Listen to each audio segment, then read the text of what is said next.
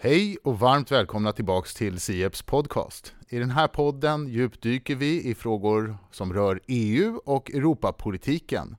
Och idag ska vi ta ett lite djupgående grepp på unionens tillstånd idag och bakåt i tiden och kanske blicka lite framåt i tiden.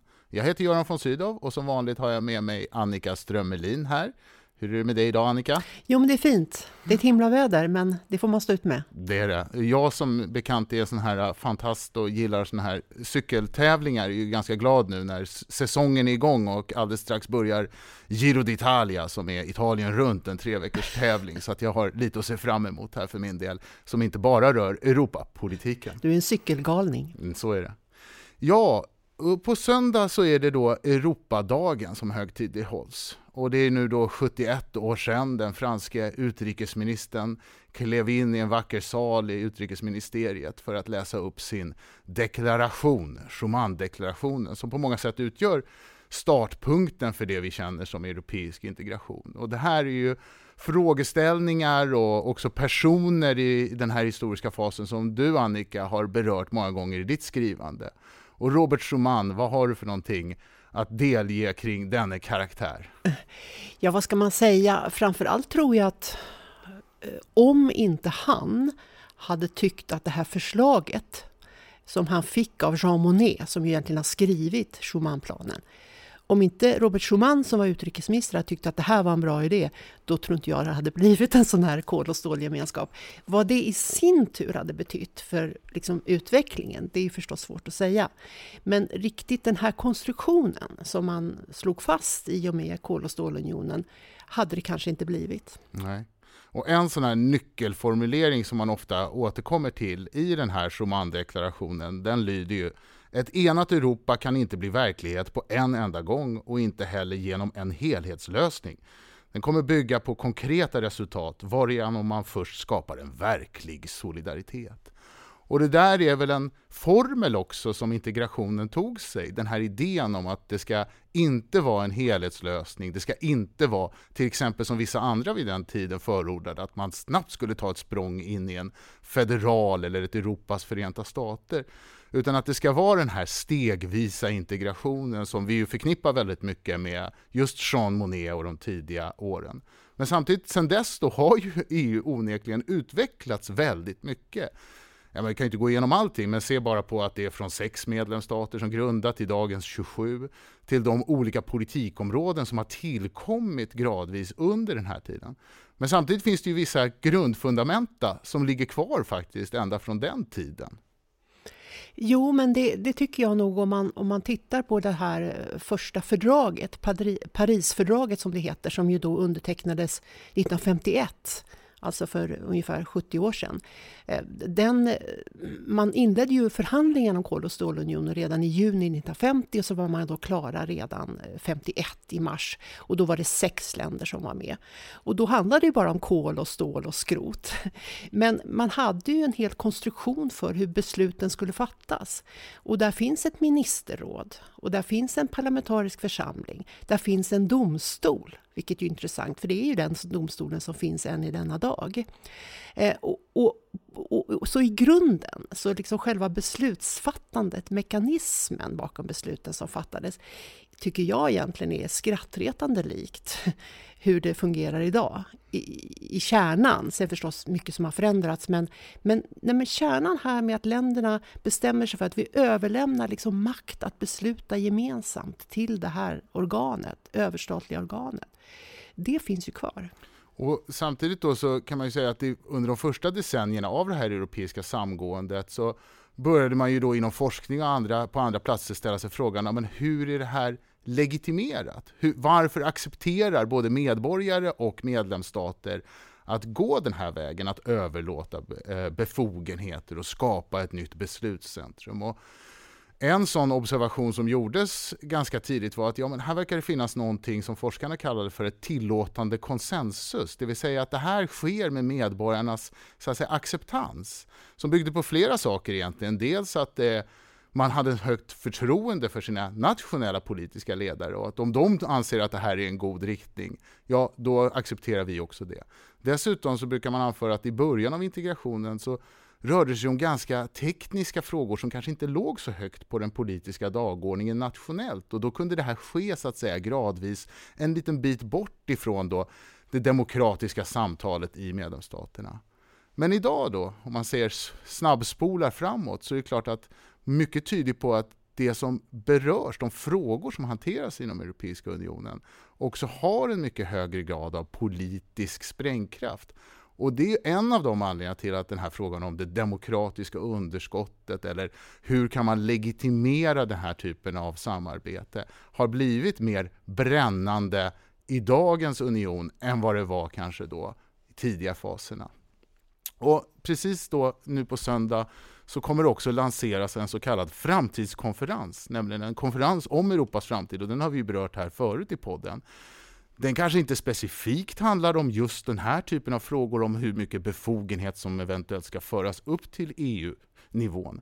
Men det är ju samtidigt en möjlighet också att diskutera lite mer såna här grundläggande frågor, och där man åtminstone från EUs institutioner signalerar ett starkt intresse av att inrätta en bättre dialog eller ett samtal med medborgarna om EU.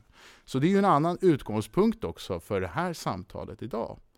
Och då med det så är vi väldigt glada att ha med oss ingen mindre än Sverker Gustafsson för att hjälpa oss att förstå och tänka kring de här frågorna om vart EU befinner sig idag, vad de stora grundläggande frågorna är som man behöver diskutera i form av hur demokratin är organiserad och hur det här systemet kan legitimeras. Och Sverker Gustafsson är ju professor emeritus i statskunskap vid Uppsala universitet och har under åtminstone de senaste 3 decennierna skrivit och läst och tänkt och funderat en hel massa på EU och hur EU-systemet fungerar. Och vi är väldigt glada att välkomna dig hit till Sieps podd, Sverker.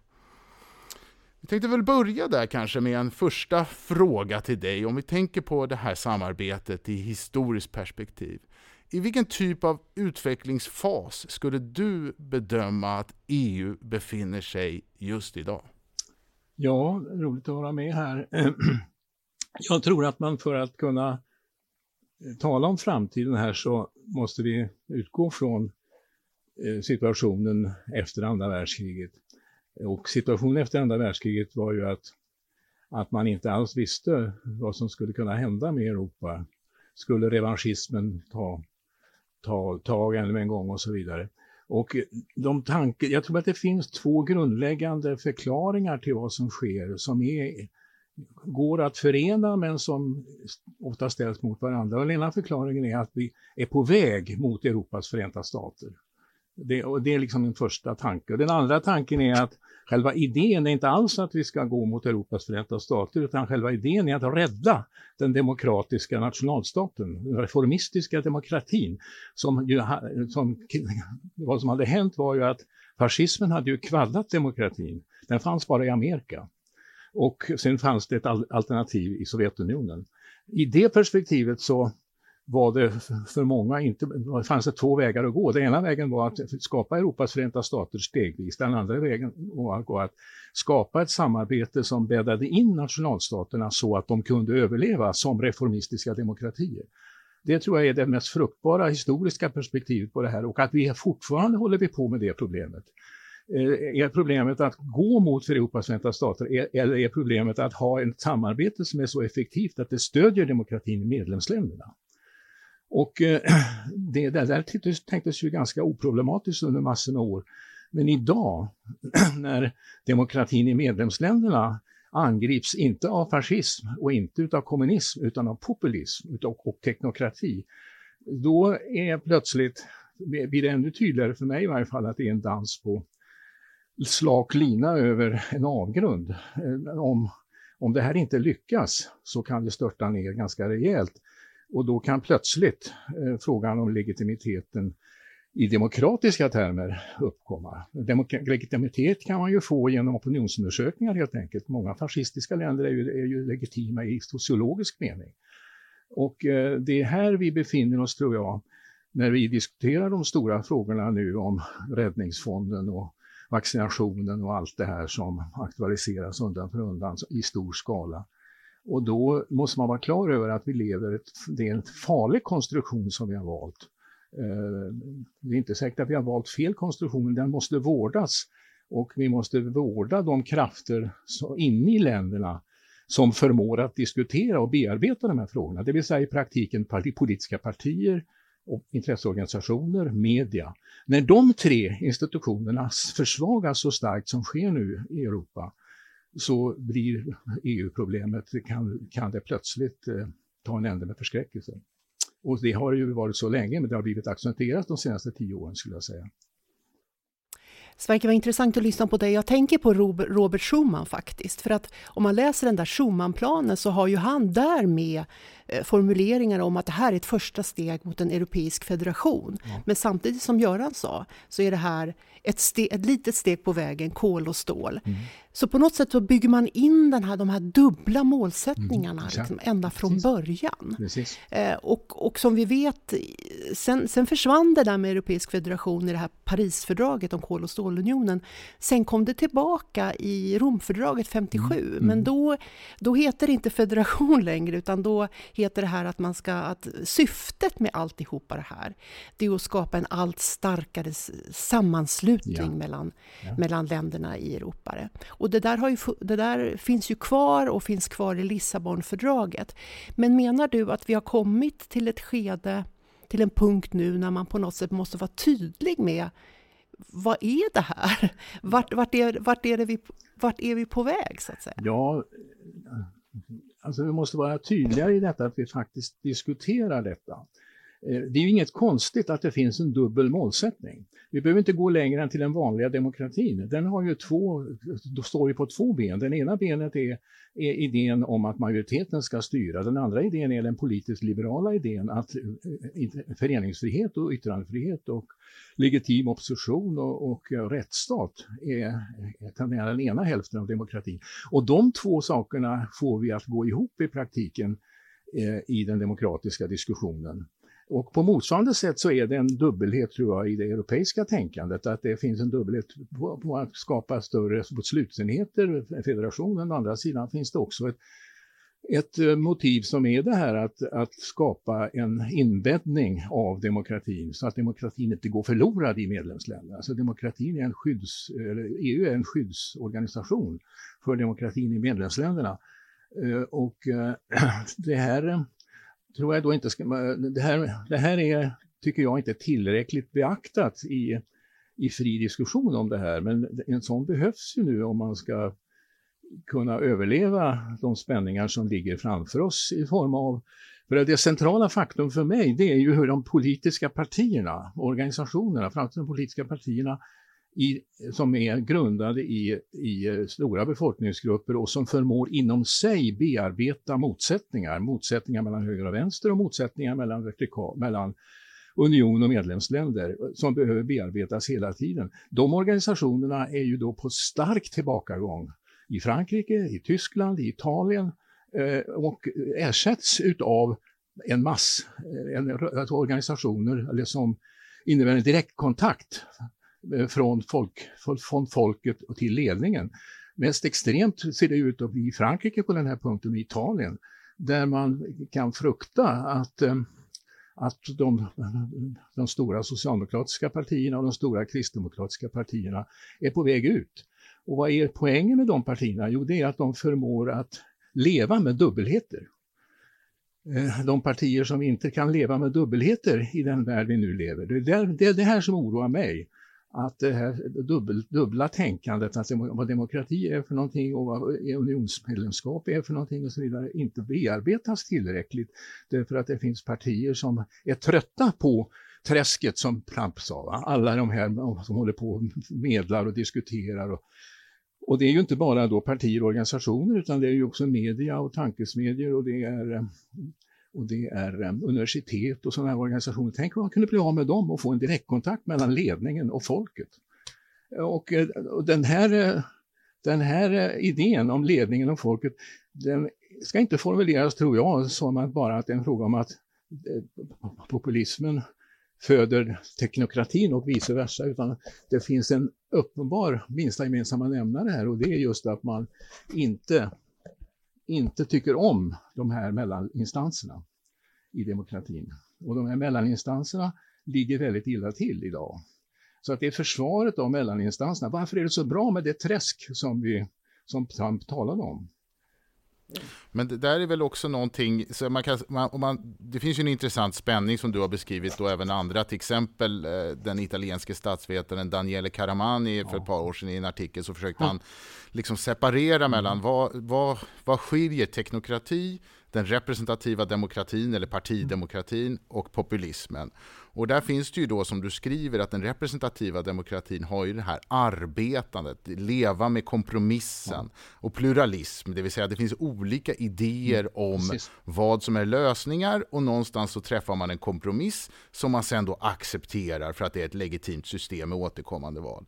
Både populismen som har sitt direkta appell då till att det finns en folkvilja som kan kanaliseras direkt, eller för den delen teknokratin som pekar på att det finns en rationell lösning, och det här under mantrat there is no alternative. Och de här utmanar ju såklart den representativa demokratin. Men om man vänder på det då, du säger att stora breda partier av kristdemokratisk och socialdemokratisk botten har det svårt. Ett annat perspektiv är att säga så här, ja, de har inte kunnat fullgöra sina funktioner i systemet, och de blir därmed också utkonkurrerade av alternativ. Och kopplat till EU-frågan så har ju vissa pekat på att men det är svårt att hitta en roll för de politiska partierna, för konfliktytorna har reducerats i den nationella politiken. Vi har skiftat upp frågor till överstatlig eller europeisk nivå, och där i huvudsak är medlemsstaterna som agerar. Det är så att säga inte skiljelinjerna mellan politiska alternativ av partipolitisk karaktär, utan att det är den här hybridformen. Och då så bara för att liksom vända på det, vissa menar ju precis i bakgrund av den här beskrivningen att då borde man alltså också flytta upp, skapa en politisk riktig arena för konkurrens på europeisk nivå istället. Det vill säga, tänk som USA, där det finns nationella partier som konkurrerar om exekutivmakten för att hitta då den här lite mera balansen mellan där makt utövas, där ska också ansvar utkrävas. Men du varnar för den här typen av tankar, att man skulle ta då, att det här är läget att ta ett språng för att skapa reda, för att ge utrymme för just den representativa demokratin på EU-nivå. Och varför gör du det? Ja, därför att det är för stora risker förknippade med det stora språngets teori. Alltså i skrivbordet är det ju helt rätt, det är så det ska gå till naturligtvis. Så, att man skulle i ett enda steg flytta upp makten och skapa partialternativ.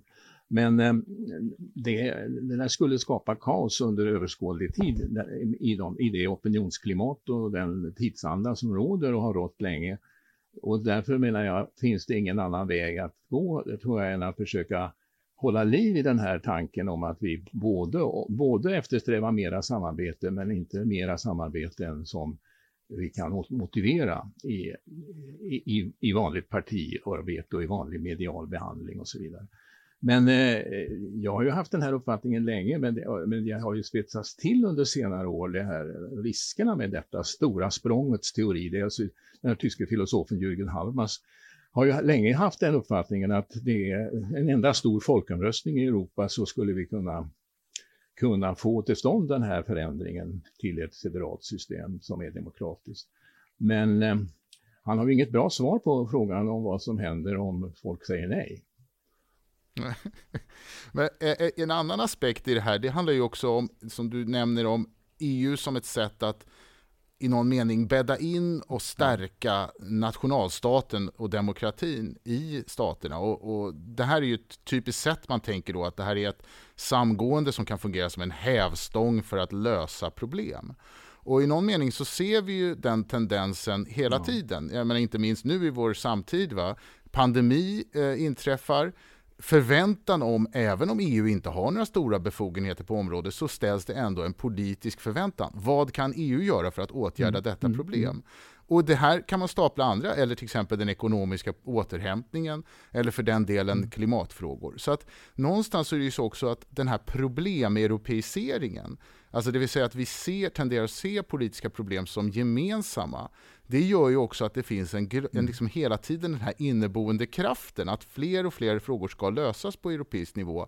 Och också dess andra sida är ju att medlemsstaterna inte själva upplever att man har kapacitet att åtgärda problemen. Och då, hur ska man så att säga, för då är ju liksom EU en problemlösningsmaskin vars effektivitet tenderar att vara ganska hög, men kapaciteten att legitimera de beslut man fattar inte lika hög.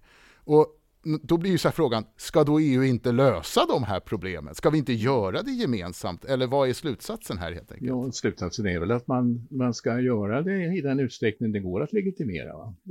Det är alltså den här vaccinfrågan som har varit aktuell nu, den är väl ett exempel på att det går att göra så här. Då är det ju en tillämpning av samma princip som man har inne i länderna när man lägger samman kommuner och när man lägger samman fackliga organisationer och så vidare, så är det att man tror att man kan göra det effektivare. Men det är ju hela tiden en risk för att det inte går att motivera detta, och då ska man inte göra det. Va? Och vaccinfrågan är inte så problematisk, men det stora hjälppaketet, var ju inte mycket till diskussion i medlemsländerna om detta, i något medlemsland. Och frågan är om det kanske det kanske inte var så stort problem så att det kan bli en backlash i den frågan, att folk börjar undra varför ska vi betala och så vidare. Men det sköttes ju inte utifrån någon tanke om bearbetning i medlemsländerna, skulle jag säga. Men Sverker, vad tror du om effekterna av det återhämtningspaketet? Som du sa, så det var ju för ungefär ett år sedan. Först Frankrike och Tyskland kom överens om det här, måste man ändå säga, ett historiskt steg att låna pengar på EU-nivå i den omfattning som har gjorts nu. Och sen kom kommissionen med förslaget och så blev det beslut. Och det var ju många då för ett år sedan som kallade det här för ett hamiltonskt ögonblick för EU. Och då menar man ju då den gamla USAs första finansminister Alexander Hamilton, som ju drev igenom bland annat gemensam upplåning. Och det ses som ett viktigt steg på vägen mot det som blev dagens USA. Vad säger du om effekterna av det här paketet? Var det ett hamiltonskt ögonblick då förra sommaren? Ja, det tror jag är tveksamt om det kommer att fungera så. Just därför att det inte är förstått att det är tänkt på det sättet. Och det är väl de som har gjort det är väl inte heller säkra på att de har skapat det här. Utan det är inte liksom bara ett sätt att ge det lite mer glans att vi säger Hamiltons ögonblick. Utan vad problemet kommer att vara här nu de närmaste åren är väl helt enkelt att motivera varför vi alla tjänar på det här. Det är ju det som är konsten. Och det tror jag man kommer att klara.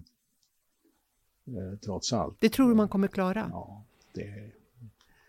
men jag tycker nog att den här diskussionen som är i gränslandet mellan statskunskap och politik är väldigt svagt utvecklad i relation till de politiska partierna och media i medlemsländerna. Att vi talar för lite om detta på det sätt som vi gör här i den här lilla podden nu. Va? Så i alla länder skulle man ju behöva gå till botten med frågan om samarbete och samgående. Det är ju den frågan det handlar om på svenska. Va? Hur mycket ska man skapa enighet genom att gå samman formligt, och hur mycket ska man skapa enighet genom att samarbeta och fatta jämförbara beslut, och var ska man dra den gränsen? Och göra den här parallellen med vad man gör hela tiden inne i medlemsländerna. Man lägger samman kommuner och regioner och man lägger samman fackliga organisationer, men det finns en gräns för hur långt man kan gå utan att man skapar en backlash. Och denna backlash finns ju, vi talar inte om den här nu, men backlashen är ju den som Göran talar om här, som de engelska statsvetaren Bickerton och italienaren Assetti har skrivit om här nyligen. Nämligen detta att det finns att populistiska och det teknokratiska retoriken och sättet att ställa problem har samma motståndare och talar illa om vanlig partipolitik, om vanlig journalistik, om vanlig rättsutövning och så vidare. Och istället säger att det måste till Det måste till en samlad folkvilja som utgår från folket eller också utgår från nationalekonomins grundsatser så att säga, i teknokratisk mening. Teknokraten och populisten har precis samma motståndare och detta är en väldigt stark konstellation. Mycket stark konstellation faktiskt. Nyliberal ekonomiskt sätt att tänka i kombination med populism. Det är huvudmotståndaren för ett reformistiskt sätt att resonera. Och på den punkten skulle jag säga har vi alltså kommit, om vi går tillbaka till 50-talet, de som då försvarade demokratin, de hade inte fantasi nog att tänka sig att det kunde finnas någonting sånt som populism och teknokrati, utan de tänkte sig hela tiden att det fanns en risk för att fascismen skulle återuppstå och det fanns en risk för kommunism. Men nu är vi inte rädda för vare kommunism eller fascism, utan det här nya som har då ett demokratiskt i den meningen att det utgår från folkopinionen och har stöd av folkopinionen och föraktar politik, så är det viktigt att EU och EU-debatten är medveten om det här, vilken motståndaren är idag. Det är kanske mitt viktigaste budskap, att motståndaren måste hållas fram här, hur den ser ut. Och den här nya boken av Bickerton och Assetti diskuterar det här ganska ingående faktiskt. Inte som ett EU-problem utan som ett generellt problem för den västliga demokratin. Att den har på något vis håller på att överflyglas av en motståndare, en dubbel motståndare som är populismen och teknokratin. För de både, och vi ser ju här, jag skulle tro att den viktigaste kraftmätningen här de närmaste året kommer att vara presidentvalet i Frankrike nästa år. Där står alltså en populistisk hållning mot en motståndare som Macron har ju faktiskt lyckats, om det nu är hans verk eller hur man ska se det, men i alla fall det finns inte mycket till vanliga partier kvar i Frankrike. Utan det finns en teknokratisk populistisk president som har bra idéer men som är tveksamt om hur han bearbetar motsättningarna inne i landet. Precis, och det här finns ju många aspekter som man kan fundera här, och det är väl en av anledningarna till att det här vi även i svensk kontext talar mer om det här i termer av liberal demokrati idag. Kanske ett mer vanligt, som jag brukar i alla fall utnyttja mer, är väl att man tänker i termer av konstitutionell demokrati egentligen. Det vill säga att vi har å ena sidan majoritetsviljans genomslag som en viktig faktor, alltså folkviljans förverkligande, och å andra sidan de typer av spärrar som krävs för att demokratin ska skydda sig själv. Samtidigt kan man ju säga att i de länder som, alltså det finns ju olika sätt att dela makt, och det är klart att här delar vi makt mellan medlemsstater och EU på olika sätt, men även hur vi organiserar demokratin nationellt innehåller ju olika slag, och man kan se en sak, vi talar ju väldigt mycket om det här med den liksom populistiska utmaningen och risken då som finns i vissa medlemsstater. Men för mig som kommer kanske mer från den här partiforskningsbakgrunden, så ser jag ju också att här har ju valsystemen en väldigt stor betydelse. För att i de proportionella valsystemen så lär vi oss att säga att hantera att makt fördelas mellan partier och politiska strömningar utifrån valresultaten, och därefter kommer man till ett system av kompromisser och förhandlingar. Medan i majoritetsvalsystemen så är det såklart att förutsättningarna för en politisk rörelse att få en egen majoritet och därmed också kunna genomdriva sin politiska vilja och göra de förändringar man anser är nödvändiga, till exempel i författningar och annat, är enklare. Så att det finns ju någonting här också, att riskerna är ju uppenbart större i vissa typer av politiska system för vad som kan hända. Men frågan till dig, Sverker, blir ju lite, om det nu är så allvarlig den här saken och vi nu i Europa inom EU är så djupt integrerade så att vi är väldigt beroende av varandra, i den meningen också hur de andra samhällena utvecklas, eftersom vi ingår i den här djupgående föreningen tillsammans. Hur bör då EU-nivån agera för att stävja den här typen av tendenser som du beskriver som återfinns i vissa medlemsstater? Ska man liksom öka, och vi behöver inte tala bara om det här med artikel 7 och så vidare, utan generellt sett ser du liksom att om man inte gör något mer åt den här utvecklingen, riskerar vi då att hela det här projektet kommer att stjälpas? Ja, det tror jag. Vi tar nu stora risker om vi inte för en diskussion om de här sakerna över landsgränserna på EU-nivå och tillämpa juridiken naturligtvis, men man kan inte gå hur långt som helst om man inte har stöd i medlemsländerna för detta. Och det här att försvara den här tanken om att det finns demokrati är någonting mer än majoritetsstyre. Va? Det har vi inte tränat alls på de 50-60 åren. Va? Därför det behövdes inte så länge kommunismen var motståndare. Va? Men när kommunismen inte längre är motståndare så.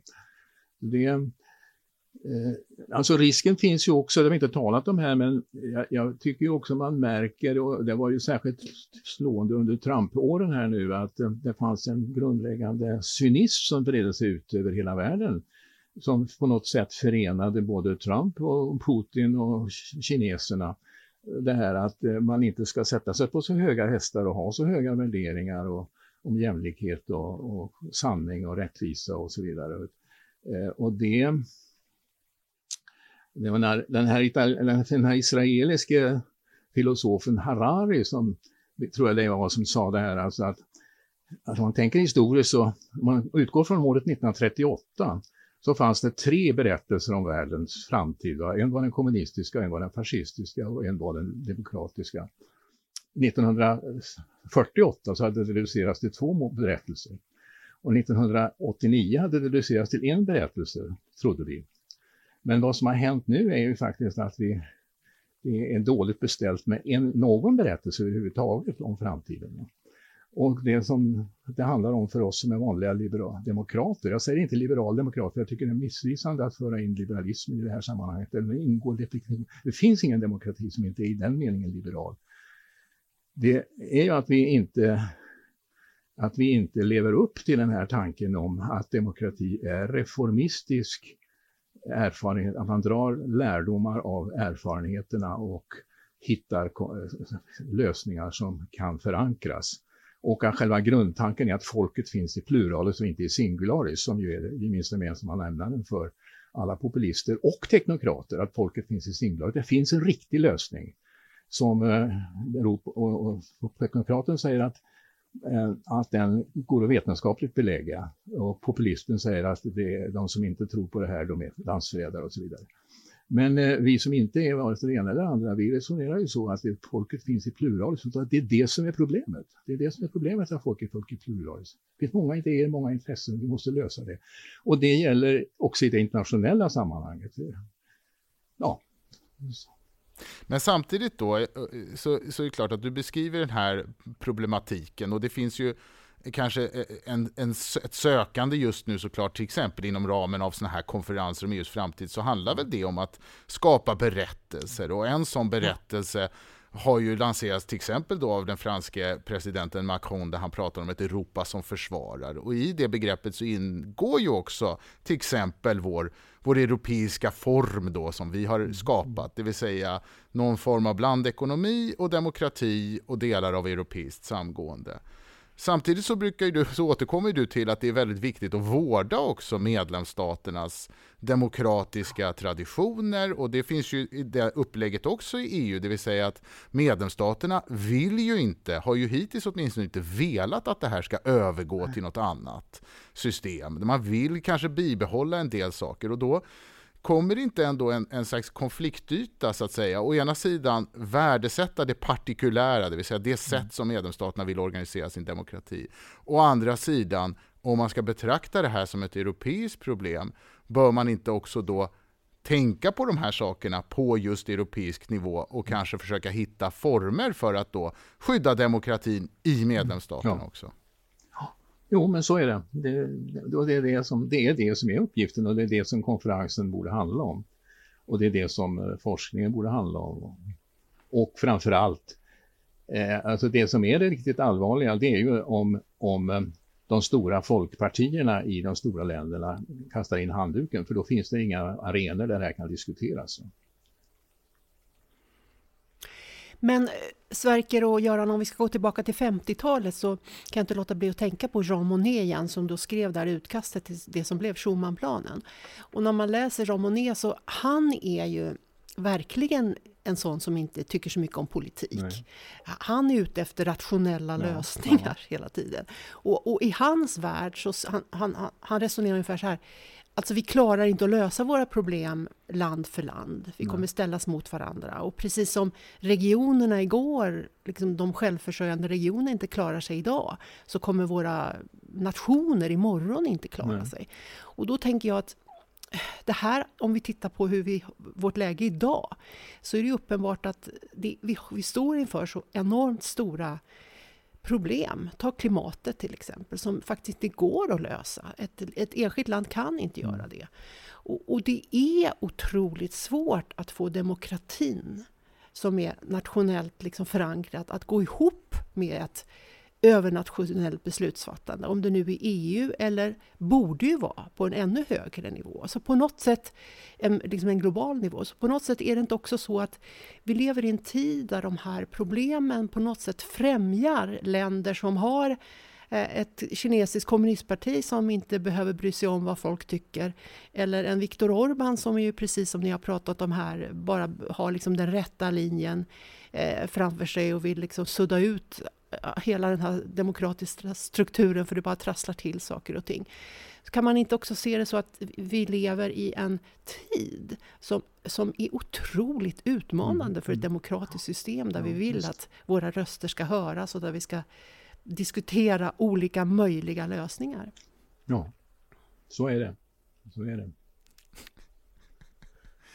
Och för att knyta an då till vad som är demokratins, vi tänker ju demokratin som partidemokrati ofta. Det är ju liksom centrala aktörer här för att skapa också mellan olika nivåer i vårt system, så skapar ju partier den här kanalen mellan medborgarna och det offentliga beslutsfattandet.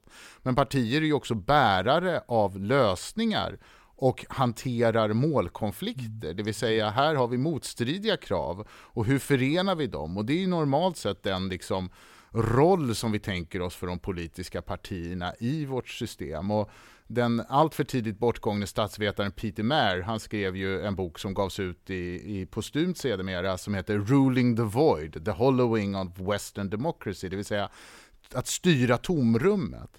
Och i den här boken så beskriver han ju hur partierna har både egenhändigt liksom avyttrat en del av sin egen förmåga, och man har också tappat kontakten och kopplingen till medborgarna genom att det är lägre grad av medlemskap och partiidentifikation. Men han skriver ju också väldigt mycket om just Europapolitiken.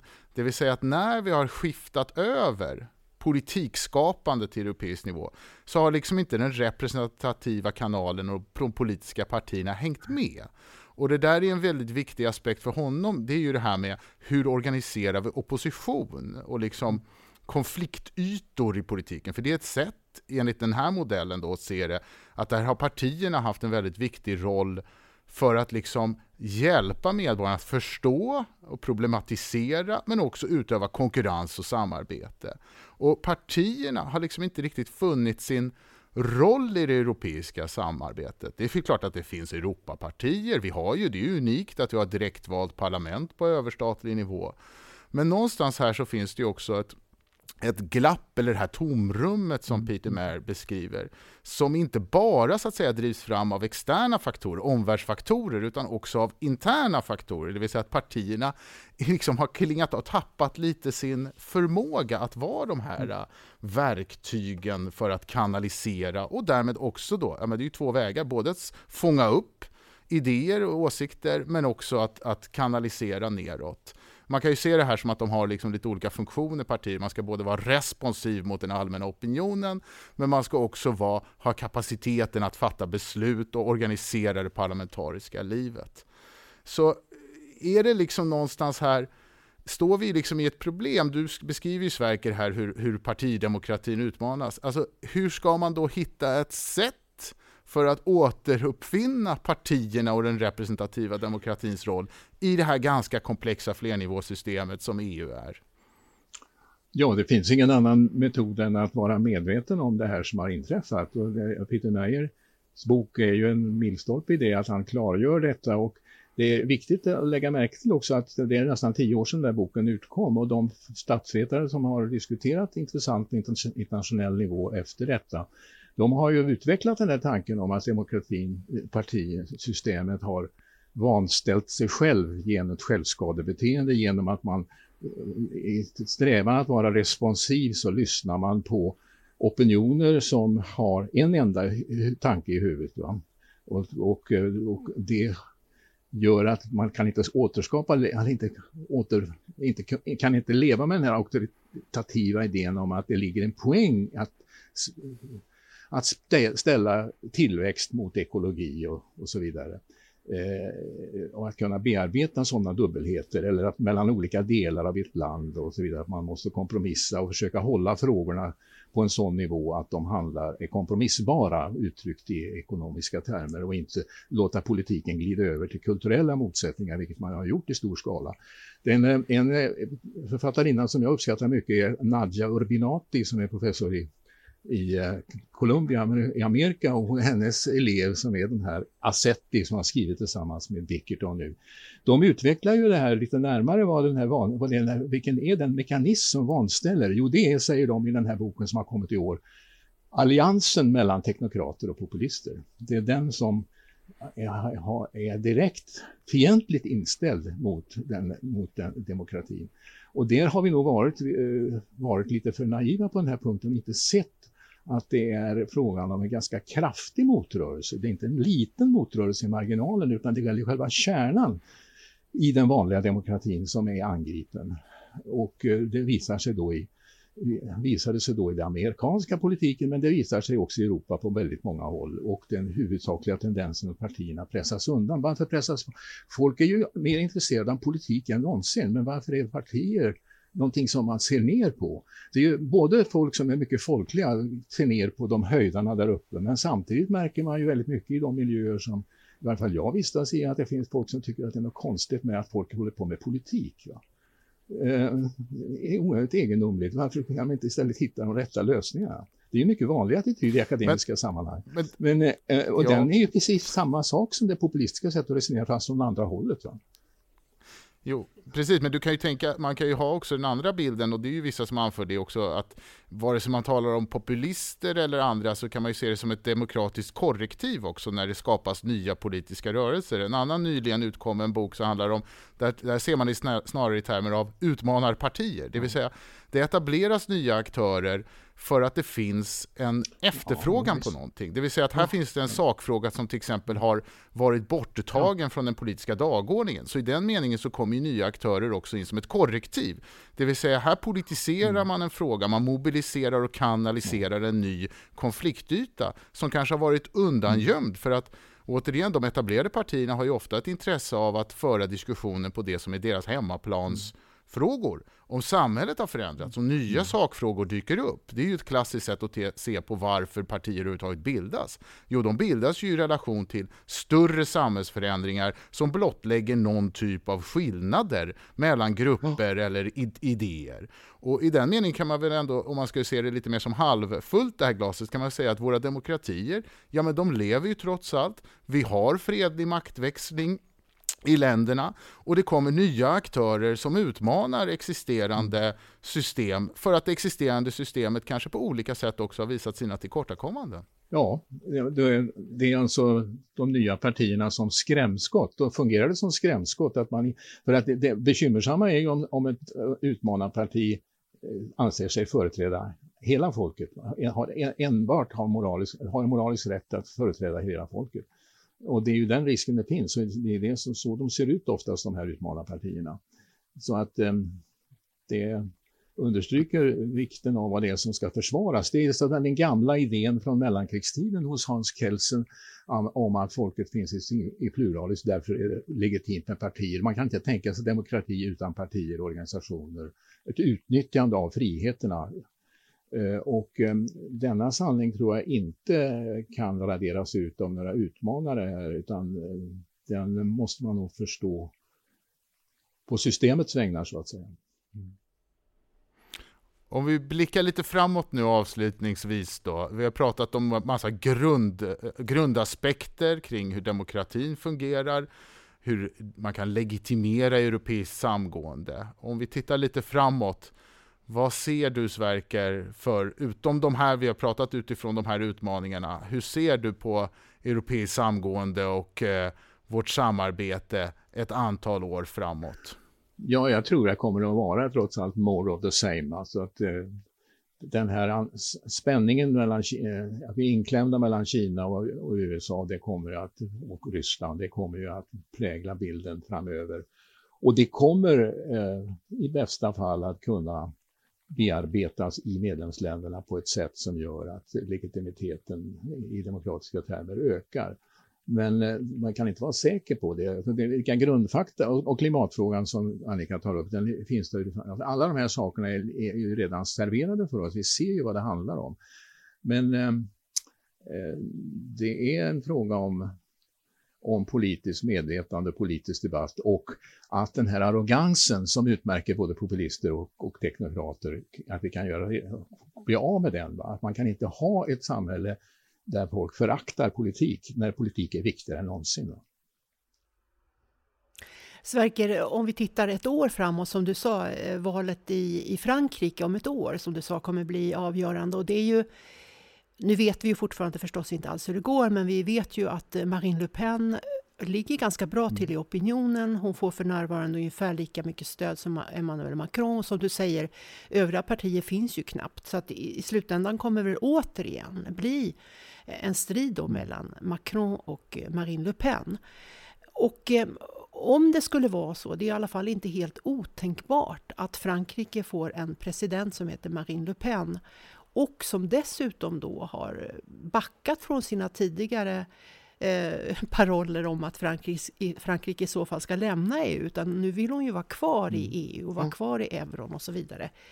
Då har vi plötsligt ett av grundarländerna, ett av EUs största länder som är styrt av en liksom populist i helformat. Vad betyder det, tror du? Vad skulle liksom en sån utveckling? Vi har ju redan smålupenna lite här och där, men vad skulle det betyda för utvecklingen framöver? Ja, det skulle kunna vända utvecklingen, därför att om man lyssnar på Orbán och läser hans tal så går ju de ut på att han vill ta makten inom det som han kallar kristdemokratin. Alltså att för att bli av med allt det liberala i demokratin så måste vi gå tillbaka till 1945 och inse att det finns politiken och att det kristdemokratiska projektet är förrått utav de franska och tyska politikerna, och då återerövras. Så att han föreställer sig nog att man skulle kunna få ett populistiskt och teknokratiskt EU som gör rent hus med träsket. Det är dystopin, va?